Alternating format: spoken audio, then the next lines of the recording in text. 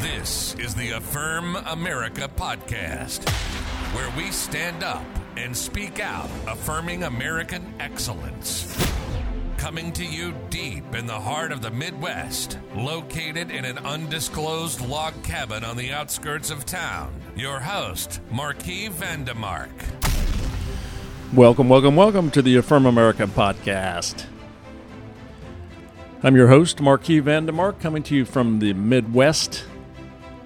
Man, it's raining like cats and dogs today. We've got cloud cover, rain coming down pretty good. It's April 21st, 2022. Thanks for joining us. This is Day's News You Can Use, our top 5 headlines for today. If you haven't subscribed to our podcast channel, you can go to affirmamerica.com, put in your email address. We'll send out a notice once a new episode releases. You can reach me at marquis@affirmamerica.com. That's MARQUIS at affirmamerica.com. Thanks for joining us today. All right, let's get to it. The top 5 headlines.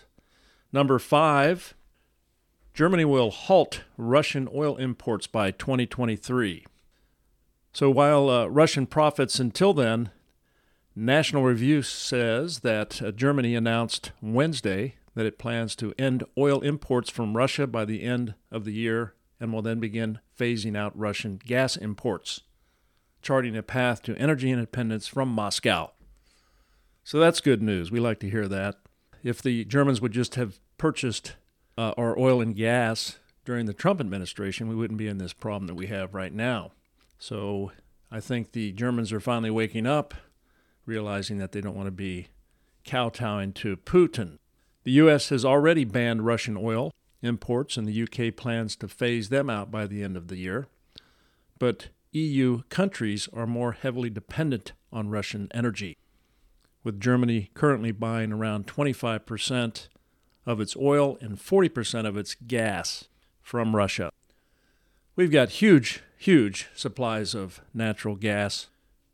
For 300 years, we could be supporting the world with all of our reserves.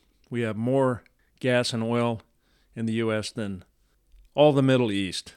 And it's just the radical leftists, environmentalists, climate people that think that we should not produce our own oil, but just buy it from other countries that are dictators. Well, that doesn't make any sense, because we still need energy, and until there can be some sustainable, non-pollutant energy sources, why would you not produce your own oil and gas?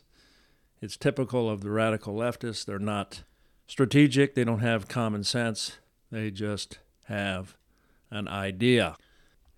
Glad they're waking up, and I hope Germany advances and quickly changes direction on where they get their energy sources. All right, number 4. I saw this on Tucker last night, and it was pretty shocking. Feminist activists slam New Jersey prison after biological male impregnates 2 women.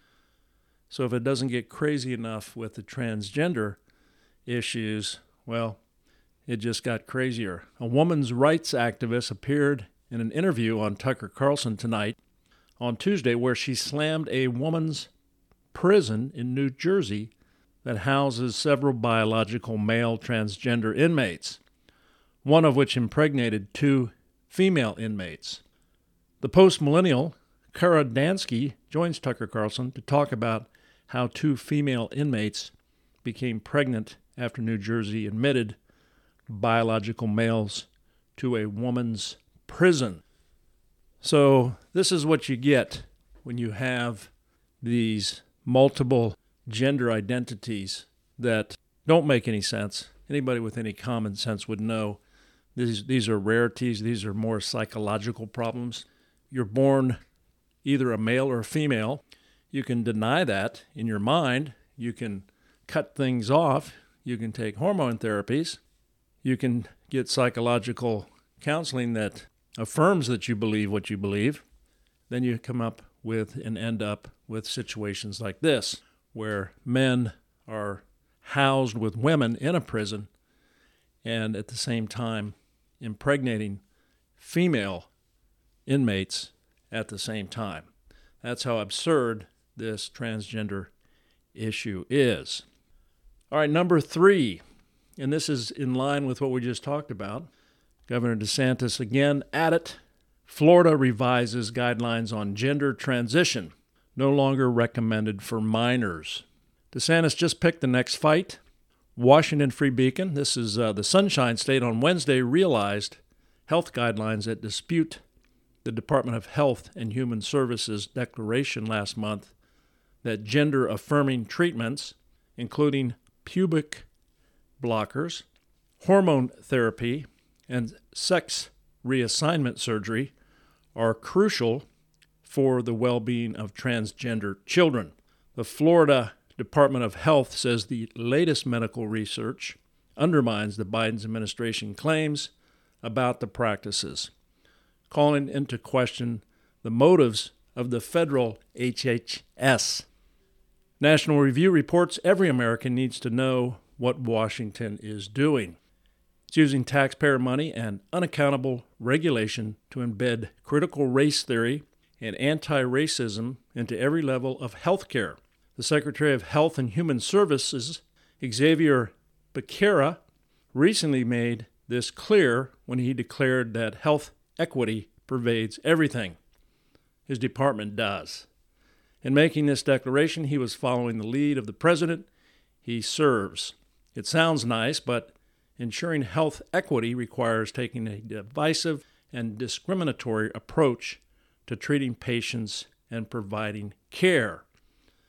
The Florida Health Department, systematic reviews on hormonal treatment for young people show a trend of low-quality evidence, small sample sizes, and medium to high risk of bias.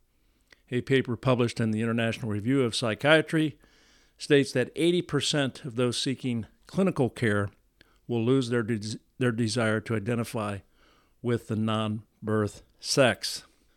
So again, it makes your head spin. I mean, it's just absolutely insane how this radical wokeism, transgenderism, whatever you want to call it, has permeated from the top down through the HHS.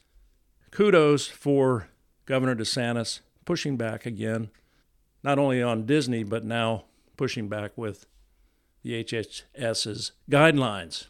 All right, number 2. Fentanyl surge at the border quadrupled since 2019. In fiscal year 2019, about 2,800 pounds of fentanyl was seized at the border. The following year, that figure capped out at 4,800 pounds of fentanyl seized. By fiscal year 2021, which represents most of Biden's first year in office, fentanyl seizures skyrocketed to about 11,200 pounds. Already in fiscal year 2022, that began October 1st of 2021, about 5,300 pounds of fentanyl have been seized at the border. The figures indicate that fentanyl seizures under Biden last year alone have quadrupled since fiscal year 2019, when Trump was in office. From the Daily Star, a Border Patrol dog has found enough fentanyl to kill 2.7 million people during a routine search at a checkpoint in Arizona.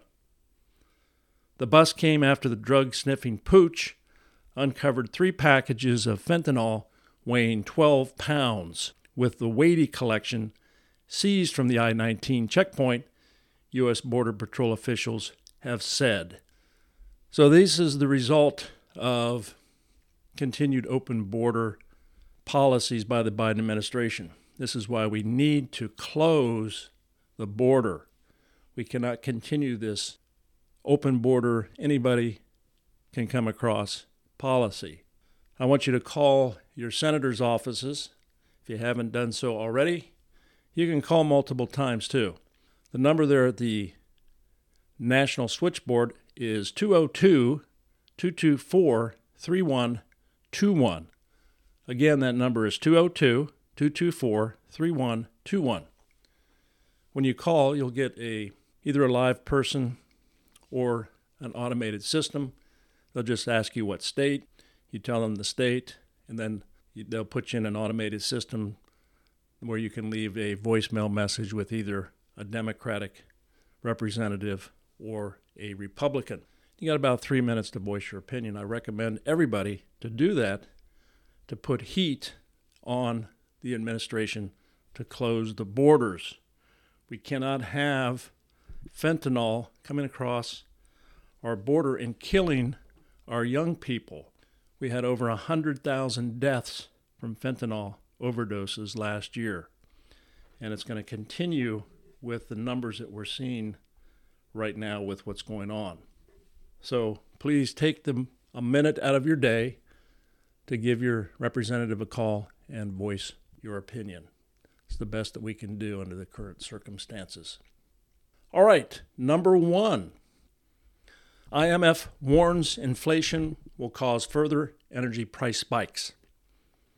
The International Monetary Fund is warning people around the world that the worst is yet to come for inflation and energy prices. Sky News: the world must embrace itself for an economic slowdown, a burst in inflation and potential wave of social unrest as energy and food prices rise to intolerable levels, the IMF has warned. From Breitbart: the IMF is far from the first international organization warning about the rising price of food as a result of global supply shortages, with the UN group head even going so far as saying last month that a hell-on-earth migrant crisis could emerge out of the third world if more funds are not provided to aid agencies. However, it is not just the global south that is likely to see problems with its food supply, with a lack of fertilizers sourced from Ukraine and Russia, meaning that crop yields in the West could theoretically collapse by up to 1/2. So this could be a serious problem.